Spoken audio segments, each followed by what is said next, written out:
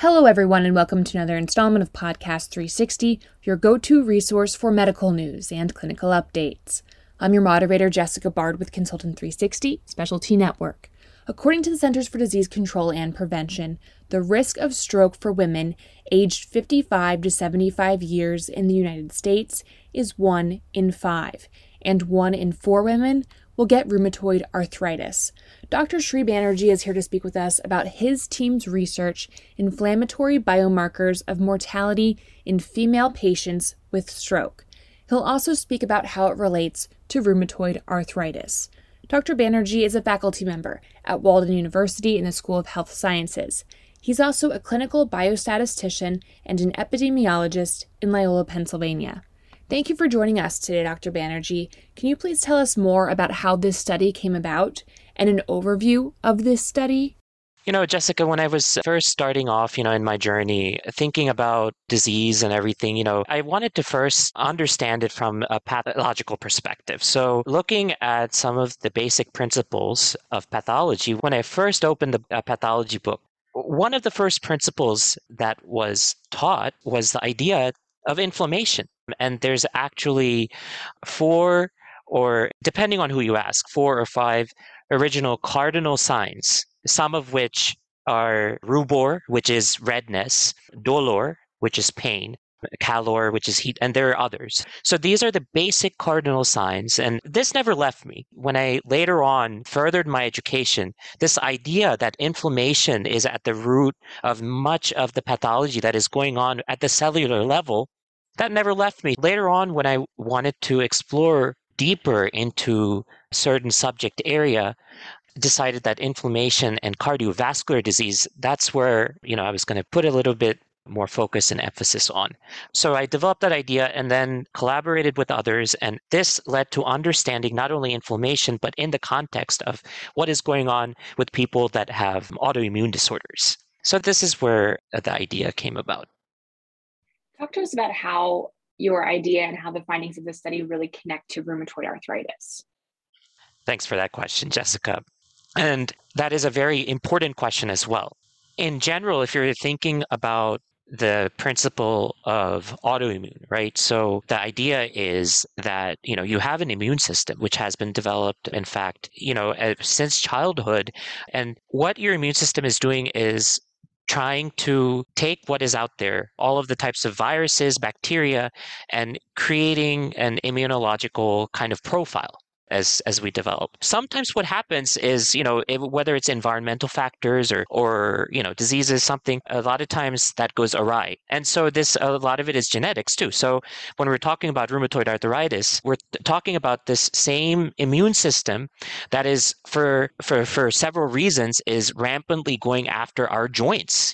This is a process which, when you actually combine with other disease conditions, like for instance, in this topic, we're talking about stroke, right? When you combine this additive effect, this can potentially really have detrimental effects on the body. In a nutshell, when you're combining major autoimmune condition that causes inflammation, like rheumatoid arthritis on one hand, and then when you're combining that with a major cardiovascular event, stroke is considered a type of cardiovascular, event, then the combination effect is potentially way more detrimental. Now, give us a summary of the results of this study. Certainly. And this study, one thing that we ended up doing is actually going back to a familiar secondary data set, which looks at multiple biomarkers, multiple types of disease conditions, all simultaneously. And National Health and Nutrition Examination Survey is perfect for studying phenomena like that. So what we did is we went in there and looked at, of course, not only the mortality outcomes in 2015, but also looking at kind of individuals that had already experienced stroke, if inflammation was resulting in poor mortality outcomes. I already introduced the idea that, when you have inflammation and when you have a pre-existing disease condition, this principle that this has poor outcomes. So what we did is we were testing that theory. When you had stroke, and then when you had something that is a common autoimmune inflammatory biomarker like C-reactive protein, what is the end result. And surely enough, in our results, we found not only significance, but also poor outcomes through Cox regression. And in the multivariate Cox regression model, we actually found that individuals that have both a positive stroke history and increased C reactive protein are 87% more likely to experience mortality. The hazard ratio was actually 1.87, and this was statistically significant. You had a p that was less than 0.05 here. Very important findings. Now, some critics might say that this might be part of pop science or self-help without any scientific backing. What would you say to those critics and those people? Jessica, very good question. Very insightful in thinking about this, because you're right. There's individuals, there's people that are talking about this, and rightfully so. For instance, Dr. Oz did a special last year to try to talk about and increase awareness on inflammatory biomarkers. I'm talking about it being in epidemic proportions. The problem a lot of times is that it becomes so confusing, because sometimes the facts and what is being promoted in social media, where the evidence is not all that processed, sometimes there's mixtures in that. There's levels of evidence, right?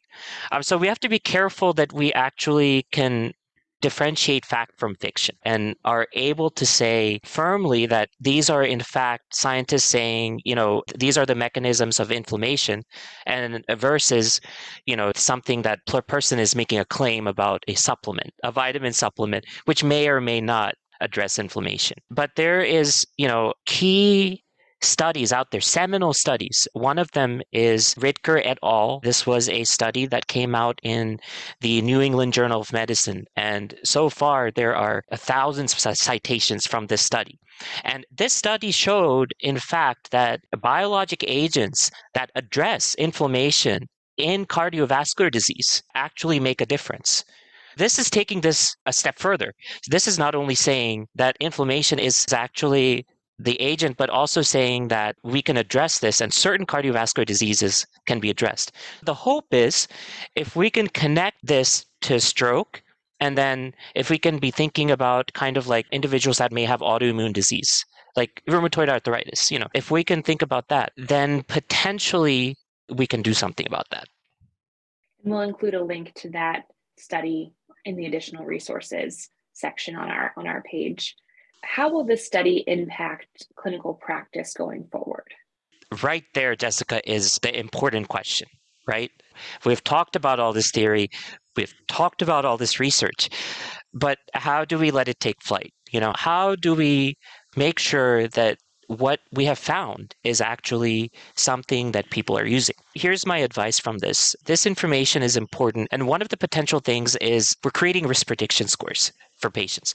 We're trying to understand what are factors and variables that we can address so that people can have better outcomes, lower mortality. And if we can start to address this inflammatory biomarker, imagine the difference that this can make. If we can start to biomonitor C reactive protein at critical junctures, especially after individuals, females that have experienced stroke, then maybe, we can actually start to address some of these mortality outcomes, some of these poor outcomes that are coming about from people that have experienced stroke or other severe cardiovascular diseases. I think there's a lot of promise from these findings. I think that was well said. What would you say are the overall take-home messages from our conversation today? Good question. So let's go back to the basic principle of inflammation. I think one takeaway message is that we really need to be understanding inflammation, not only at a whole body systemic level, but also kind of at connecting it to different diseases. Certain disease processes we know for a fact physiologically is causing inflammation. We know for a fact when you have ischemia, right, the parenchyma, the brain parenchyma is getting damaged. And when it's getting damaged, there's inflammatory cascades. There's selectants, there's complement cascades, there's all of these things that are getting released, just amplifying this inflammation. So we know what is going on at a cellular level. Let's translate some of these cellular level observations and start to implement these in clinical practice. Well, Dr. Banerjee, thank you so much for your time today. Is there anything else that you'd like to add? No, that would be all. Thank Thank you for you. joining us. Thank you.